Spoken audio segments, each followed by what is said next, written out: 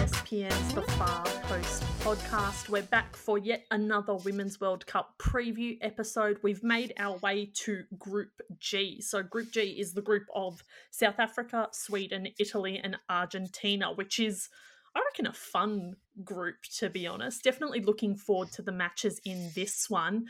We have someone from South Africa that's going to be joining us to chat all things South African women's football. We're very, very excited. But before we get into it, we want to acknowledge the traditional owners of the lands we're recording on today, the Wurundjeri and Gadigal people, and pay our respects to their elders past and present. So for today's episode, you've got me, Marissa Lordanik, Anna Harrington, Sam Lewis, Angela Christian Wilkes, and freelance journalist from South Africa, Leonard Solms. So Leonard, thank you so much for joining us today. Thank you so much for having me. We're really excited to talk to you about this South Africa team. I think the place we kind of need to start, though, is backtracking a little bit to the 2022 Women's African Cup of Nations, because it was obviously a huge tournament for this team. So can you kind of explain to our listeners a little bit just how massive this tournament was for South Africa and how massive this win was for this team? Well, the first thing you need to know is year after year, generation after generation, South Africa were always in the running for a Women's Africa Cup of Nations title, but just kept narrowly missing out, falling short in the semifinals, falling short in the final. Nigeria were the one team that always had our number. There was a phase when Equatorial Guinea, when they had a bit of a golden era. South Africa, the men won the Africa Cup of Nations in 1996. That was a great moment for the country. It was right off the back of democracy finally being won. So South Africa was experiencing like that golden era for our sports in the 90s. And then football, just on the men's side, just completely dipped, as did many sports, and it's definitely linked to just governance in general in the country dipping.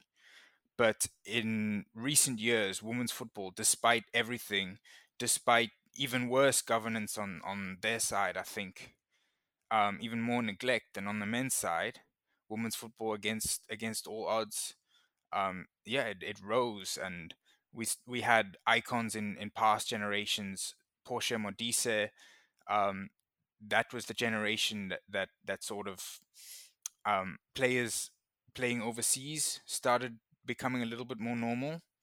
Um, but I think this current generation, it's been taken to the next level. And before South Africa won the Women's Africa Cup of Nations in 2022, we'd already seen some of the players in the current era getting really big overseas moves. I mean, we had Thembi Kgatlana, who obviously had scored our opening goal at the 2019 Women's World Cup. She'd been all over Houston Dash, Atletico Madrid. Linda Motlalo, the midfielder, pretty much everywhere Thembi went, she was there too. I suppose some of the senior players, who really were sort of on their way out, out of like the main leadership group, the likes of Janine van Wyk, who was also there in Houston. They'd kind of played a big role as well in just creating a culture of just of a group that could play at the top level, where it was normalized. And I think our local league definitely wasn't, it's not where it should be even now, but it's come a long way. I mean, the CAF Women's Champions League was started in, I think the competition was first announced maybe 3 or 4 years ago, and then obviously COVID put a hold on things. But the inaugural final in 2021 was won by a South African club, Mamelodi Sundowns. And after we had in 2018 narrowly missed out on the Women's Africa Cup of Nations title, and then Mamelodi Sundowns won on club level the CAF Women's Champions League. I think the country was just we just felt, this could actually be our year. Something was just in the air, and Nigeria, they're not the force that they used to be. Still probably the best team on paper, but yeah, there have been many issues within their camp in the last few years.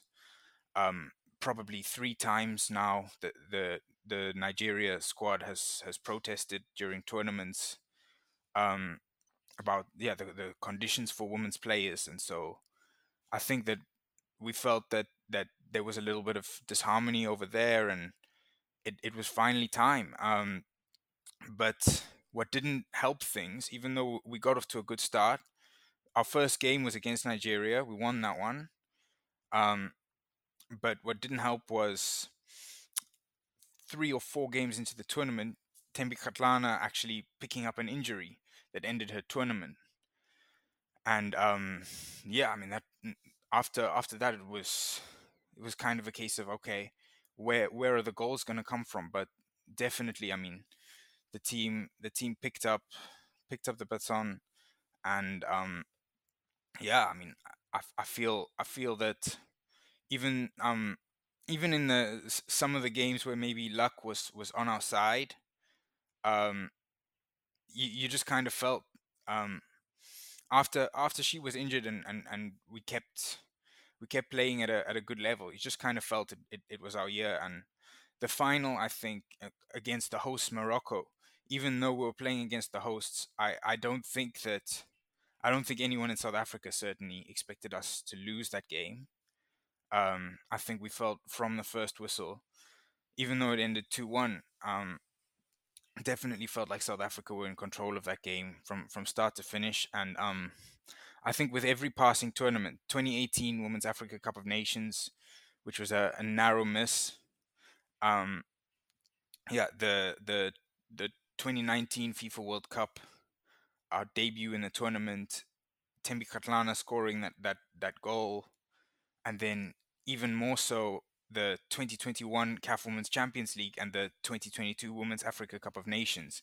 Every passing tournament just made the public fall more and more in love with our women's football and Banyana Banyana, our women's national team. Um, I remember my mom said to me in the final, which I watched with her.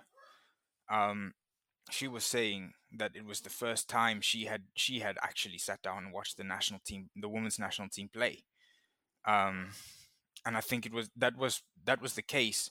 Whether the moment for a lot of people came in 2018, in 2019, or in the 2022 AFCON, many people had that very first moment of falling in love with Banyana Banyana. And I think that um, right now, I mean, to be fair, it's probably quite similar in Australia. Um, a lot of people, I think, there's a sort of excitement, even though obviously, like, the men still have more publicity and stuff behind them. Um, there's a certain type of excitement around women's football that not only like hasn't been present for a long time with our men, but it's just rarely present. It's rarely present in our sports. We do have we've got one or two exceptional like sports teams, and definitely some exceptional athletes who've given us some great moments over the years. But that generally, I think, in the country, that buzz of the 90s has been lost in most aspects. But Banyana Banyana, that buzz, it's very much there. And I think that, yeah, people are really really excited for the Women's World Cup. And I think with the group that we're in, I think, even though we're still very much the underdogs, there is a sense that we could do better than last time. The recent successes of Banyana Banyana have, well, you can perhaps answer this, have maybe coincided with the appointment of Desiree Ellis as coach. And I'm just interested in yeah, her role in the recent success. Like, how important has she been? Have there been other factors at play, like perhaps more investment in the local league? And as you mentioned, there's been a lot of overseas moves, so a kind of core, more professionalized players. But yeah, what influence has she had on these outcomes? Um, to be fair, I think that most would agree that whatever people's opinions are on Des Ellis, most agree that the real turning point for South African women's football was the appointment of Vera Pauw before her. Um, I mean, Vera Pauw herself, obviously, there are some who love her, some who don't across the world, but there's no doubt that South Africa needed someone with that just dedication to setting up grassroots structures. Um, yeah, I mean, during her time in charge, a lot of the players who I was speaking about, the likes of Tembi Katlana for one, really came through and blossomed in a way maybe they wouldn't have. And definitely, I mean, there's part of really the role of being Banyana coach is fighting for equal treatment within the South African Football Association. And yeah, I mean, it's been well documented that Vera Pauw really, like, she had the team's back. I think she got a little bit tired of fighting those battles at a certain point. Off the back of the 2016 Olympics, ahead of the 2018 Women's Africa Cup of Nations, Des Ellis took over. The foundations were definitely already laid, but yeah, I mean, definitely Des Ellis has molded it into her team, taken it to the next level, and I think that more than the players relating to her, I think the country really relates to her, and her presence in that team is a major factor in just South Africa getting so excited. It's one of our own, um, former player, former captain of the side, um, who grew up in a sort of an underprivileged but football loving community. Um, yeah, has a close friendship with another national icon, Benny McCarthy, as well.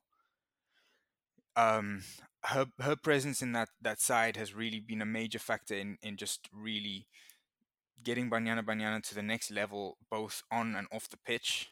I will say this as well, like, in the same way Vera Pauw, some love her, some don't.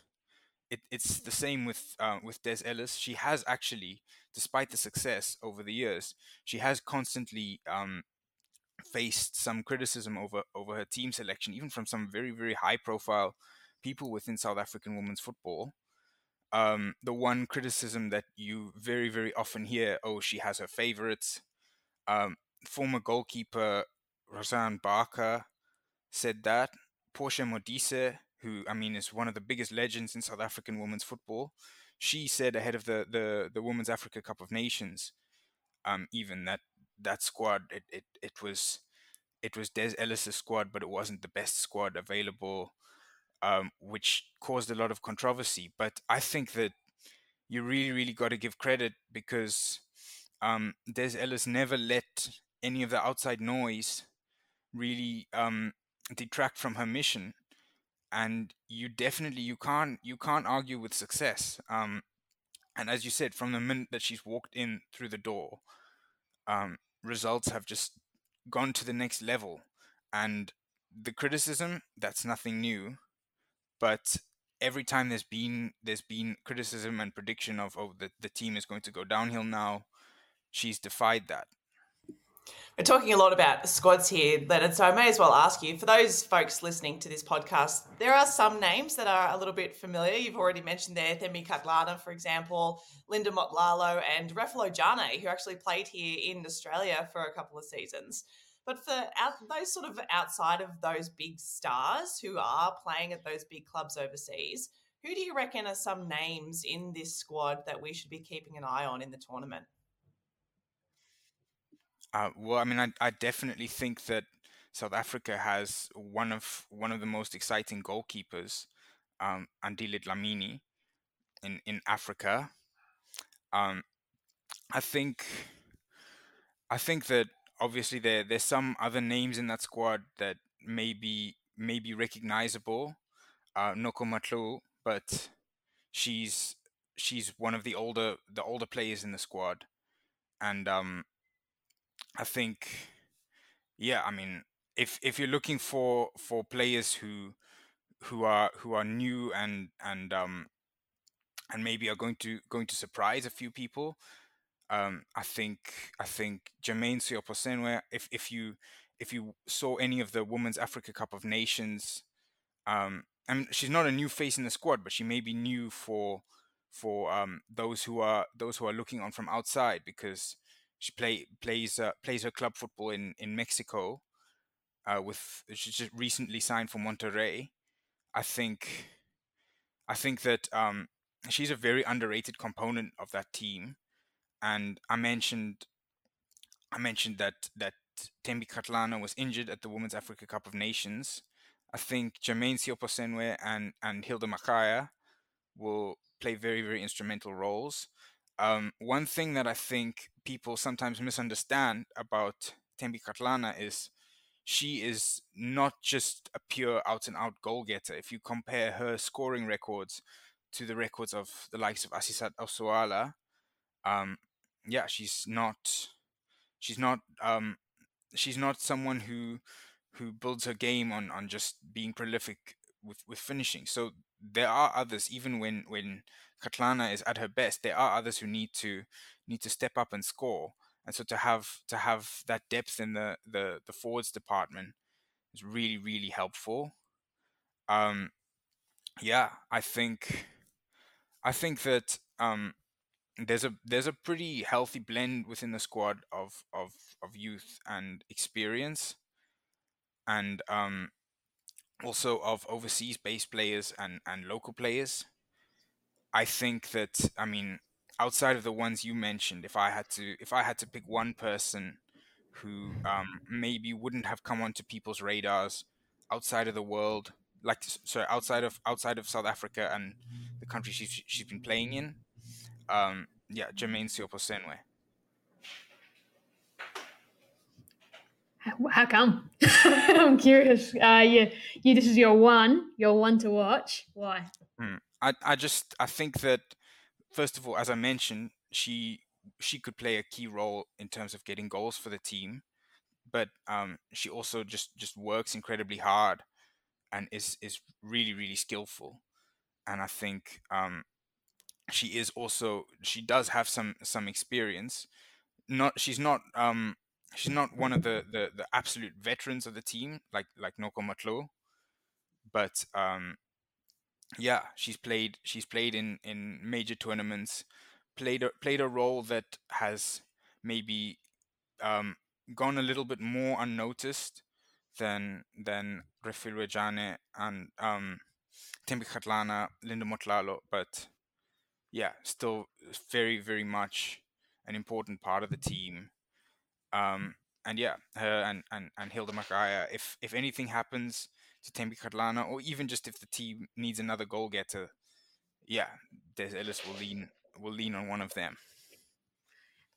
Just Marissa before described this as a fun group. I like to think of it as chaotic as well.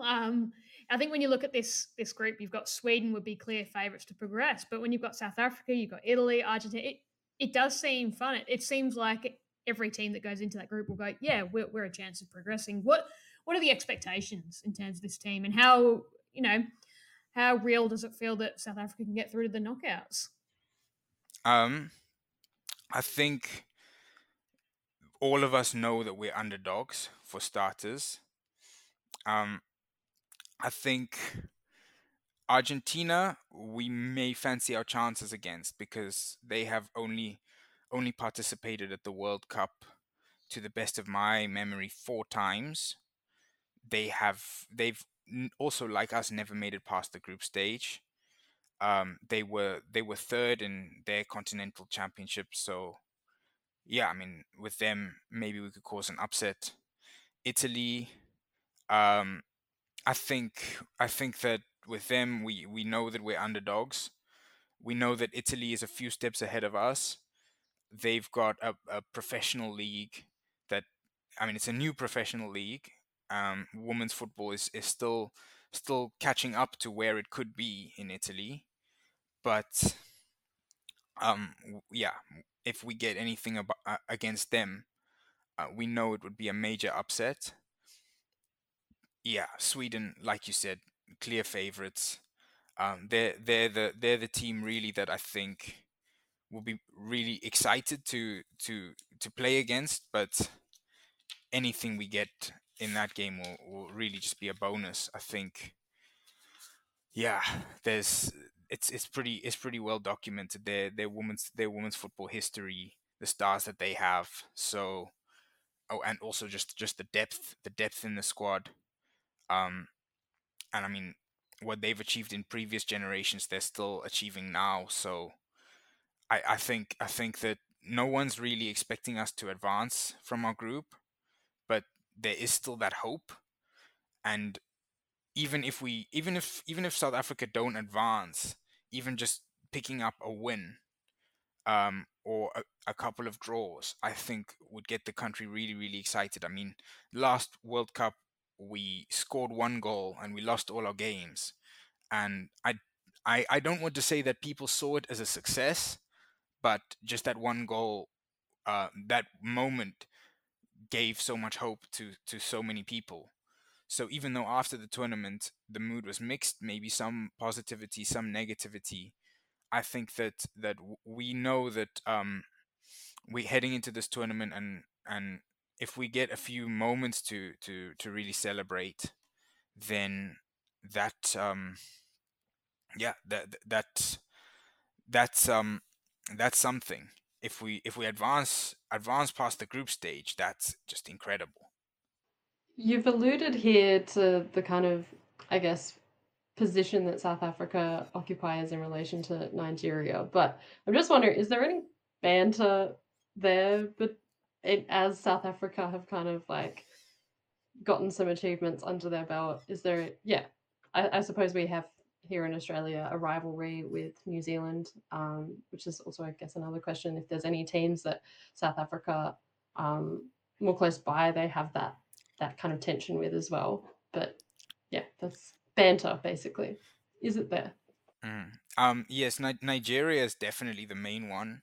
I think that we're used to viewing them as our rivals in pretty much everything, not even just sport. I mean, two of Africa's biggest economies, and I think that we as South Africans and Nigerian people, we in some ways we're quite similar. Like we're leaders in the world of music. We're okay. They're more than us, but we're there as far as Africa goes. Have similar sense of humor. Um, Nigeria are always adamant as far as men's football goes. They're always adamant that we shouldn't have won the 1996 Africa Cup of Nations. Really, like they were the best team in Africa at the time. It should have been them.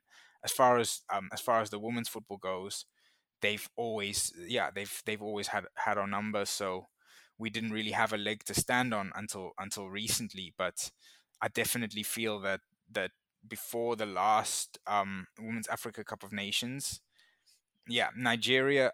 I think the two games where it got the most heated in terms of fan back and forth on Twitter, definitely Nigeria and Zambia, but Nigeria just on another level. Yeah, the rivalry is very, very strong. Speaking of all of those nations, this is the first time that a Women's World Cup has featured 4 African countries. We're seeing 2 debutantes in Zambia and Morocco. How important do you think this will be for women's football in Africa as a continent? Do you think that this will be a bit of a kickstarter for a lot of these federations to take women's football a bit more seriously because they know there are going to be more and more slots opening up for Women's World Cup qualification in future? I think that first of all, it will definitely it will be a Kickstarter because it means there's more chance. These opportunities are not just going to be reserved reserved for super teams like Nigeria of the 90s, etc. Yeah, if there's a chance, then there's a better chance on return on investment. Um, but also, I just think that Zambia certainly, and yeah, Zambia. I mean, I think that the two teams, it's two different situations. With Zambia, what we saw at the Olympics, I think we're going to kind of see again, where they don't have a squad that can really compete for wins against the big sides, but they have some players in that group. Barbara Banda being the one who really stood out during the Olympics. Yeah, there's also, yeah, I mean, there's Grace Chanda as well. Um, yeah, I mean, I think that we're going to see a few players stick their head up and show that they are genuine stars, and it's going to inspire Zambia, inspire some of the other so-called smaller football nations. Um, yeah, for lack of a better word, because Zambia is a football-loving country, no doubt about it. Um, I think that Morocco, it's different because I actually believe, and I mean, I've had a few arguments with people about this. Not everyone agrees with me. I actually believe out of all the African countries at the tournament, Morocco probably stand the best chance of progressing. I think that in the end, the group that they're in it will give them kind of an outside chance, just because I think South Africa, like I said, we know Argentina is that's a team we can compete against. But Sweden and Italy are just that just a step up. But I think Morocco, the quality in that group, it's more spread across the teams. There isn't on paper a very clear. I mean, okay, they're with Germany, who's the clear favorites, but for that second spot, there isn't an obvious winner. There's three teams who can, in my opinion, even if Morocco are still the underdogs, three teams who can finish second in that group. Um, yeah, with Colombia, South Korea, and Morocco. Morocco, they have already they've announced a professional women's league, and we've seen since Mamelodi Sundowns won the inaugural Women's Champions League, we have then seen them go and lose that title um, to Asfar, a Moroccan club. And I think women's football is very much up and running already there. But I think that this World Cup is a chance for them to show. I mean, actually, one of the most interesting interviews that I've done in recent times was with Temi Katlana, where she said that she fears that Morocco could overtake South Africa and become the next powerhouse of African women's football, as Nigeria once was, because the league is strong, and there's a technical center. Um, South Africa is just not, even though the women's national team is ahead, Morocco is just investing more in grassroots development. And I think, yeah, you need your senior national team to go on and set the tone. But yeah, I mean, they've had a club side as champions, and they've also, having not even progressed past the group stages of the Women's Africa Cup of Nations until 2022. Then in 2022, they went all the way to the final on home soil. So I think maybe Zambia could inspire more of the underdog countries. I mean, if you're not inspired by like watching their games at the Olympics, then I don't know what is going to inspire you. But yeah, they could continue to inspire more of the underdog countries. Whereas I think maybe Morocco could be the country that wakes up some of the giants in men's football, makes them realize, okay, we can and we need to have this too on the women's side, because Otherwise, we're going to be left in the dust. I'm curious. So this is we're obviously very early on in the 2027 FIFA Women's World Cup bidding process. Wow, what a mouthful. But I'm interested as to where South Africa's bid fits in with the kind of domestic footballing landscape and the national team as well. Is it something that could potentially push things forward? There's a lot of talk in, I guess, the bids of how it can be a great tool hosting a World Cup to develop football in your nation, and we're seeing that with the legacy frameworks for Australia and New Zealand at the moment. Yeah, I'm kind of interested in what the conversation there has been like, and how would you like to see a home World Cup in South Africa? I assume yes, but it's always a bit more complex. Yeah, I mean, we always every South African wants to host sporting events, but I think that we are quite disillusioned at the moment, just in terms of like the long term legacy. We're quite disillusioned with what we've seen post the 2010 World Cup. That was supposed to be a massive Kickstarter for football in the country, and yeah, it hasn't really materialized. There's questions over where some of the money that was spent on that tournament actually went. Yeah, definitely, I think. Uh, I mean, the women's game still even though it's getting more publicity than before, still needs that publicity. So there would be one clear benefit that wasn't really needed on the men's side. Everyone knows about our men's national football team, so they didn't really stand to benefit anything from that in the 2010 World Cup, whereas the woman certainly would. Um, in 2027, but I just think that beyond that publicity, we need to have we need to see evidence that we're really capable of running a long-term development program like that. But the publicity itself could be enough just to show investors um that there's something in women's football for them, even if the overall governance of our country, the overall governance of our game leaves a lot to be desired. There is still there's room to succeed in women's football, because we continue to defy the odds there. And I mean, there has already been an investment drive in women's football. Like I mentioned, our league, even though it's not professional, we have a much more professional league now than 4 years ago.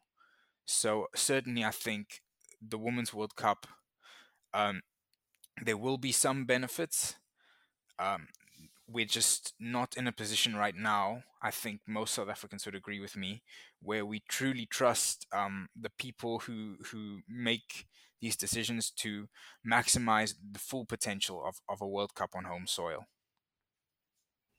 This is as a Canberra United enough. I'm just interested when Rhoda Malazi and Risha Rojane made their moves to Canberra. Was it 2018? Did that get any attention in South Africa? We have this thing where we talk about US players that end up playing for the national team and played in the A-League Women's, or the W League as it was then known, and we're like, made in the dub. That we did this. The Australian Women's League, we're responsible. But yeah, I'm not going to take that credit for Jane necessarily, but I'm interested in what the reaction was at home. I think that there was definitely some attention.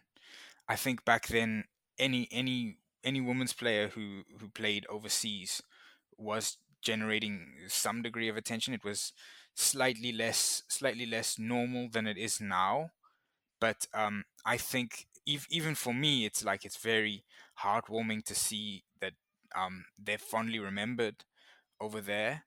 I think that we as South Africans, we see our players going abroad, but we're maybe a little bit out of touch with exactly how the fans perceive those players. It's really nice to see that. Yeah, I mean, I guess as well. in Australia, there's clearly there's a bigger women's football community, and it's nice to see that our players can go into that space and not just perform well, but have an actual impact on people, to the extent that people remember them. They were so fun to watch, actually, both of those players. But we'll wrap this chat up with one final question for you. We've been talking about the World Cup. Who do you think is going to win the 2023 Women's World Cup? Yeah. To be honest with you, I haven't actually sat there and been like, this, like, I haven't made a call, this team's going to be the one. I always just by default, I tend to assume the US until proven otherwise. But based on what we saw at the Olympics, I can't say it as confidently anymore as I maybe would have. I think that it's probably the most open Women's World Cup that I can remember for sure. Um, I hope that we see an upset. I'm going to go with the US for now. Just because, I mean, first of all, they have that winning culture in the team, but also the USA, when they are stung, they like to respond. I think we all agree with you that it's almost like US until proven otherwise. Like, I think that's the Hmm. perfect way of putting it. But Leonard, thank you so much for joining us today. Where can people find your work? You can find me on Twitter, on LinkedIn, um, on Instagram, on Facebook. Yeah, my Facebook page is just my name. Twitter handle at Leon Solms, so first four letters of my name and then my surname. Yeah, LinkedIn, yeah, just my name. um, and Instagram, Leonard Solms Sport. So yeah, I mean, I think it's been a privilege being on here. Um, there is one thing I must add, because I realized when I was going through the squad, the Banyana squad, I spoke about some of the quality players that we had up front. I spoke about in goal. I must also add that you must keep an eye, on our defense. You must keep an eye, Banyana Bambanani Mbane. She was really, really influential for Mamelodi Sundowns in the CAF Women's Champions League, and she is very much loved. I think that's another player that you need to watch. But I think other than that, I've said, I've spoken as I usually do. I've spoken too much. So yeah, it's just thank you so much for allowing me the space to, and I'll be keeping an eye on you. And best of luck to the Matildas for everything going forward. Yeah, I was born in London. I lived there the first 5 years of my life. I'm a massive Chelsea fan, and then by extension a Sam Kerr stan. So it's been fantastic watching her progress. And yeah, all the best to you. Thank you. So it's been an absolute pleasure having you on. We can't thank you enough for sharing all of your knowledge and expertise. So we can't wait to see what Banyana do at this tournament, and we hope there's at least one win in there for them. But thank you for jumping on, and thank you all for listening. As always, we're over on espn.com.au and the ESPN app, as well as Spotify, Apple, Google, all of the usual pod spots. If you want to have a chat to us, we're at the Far Post Pod on all social media. We've got plenty more. Well, actually, we don't. We've got only a couple more preview pods to come, but we can't wait for you to listen to them. Until next time, though, see you.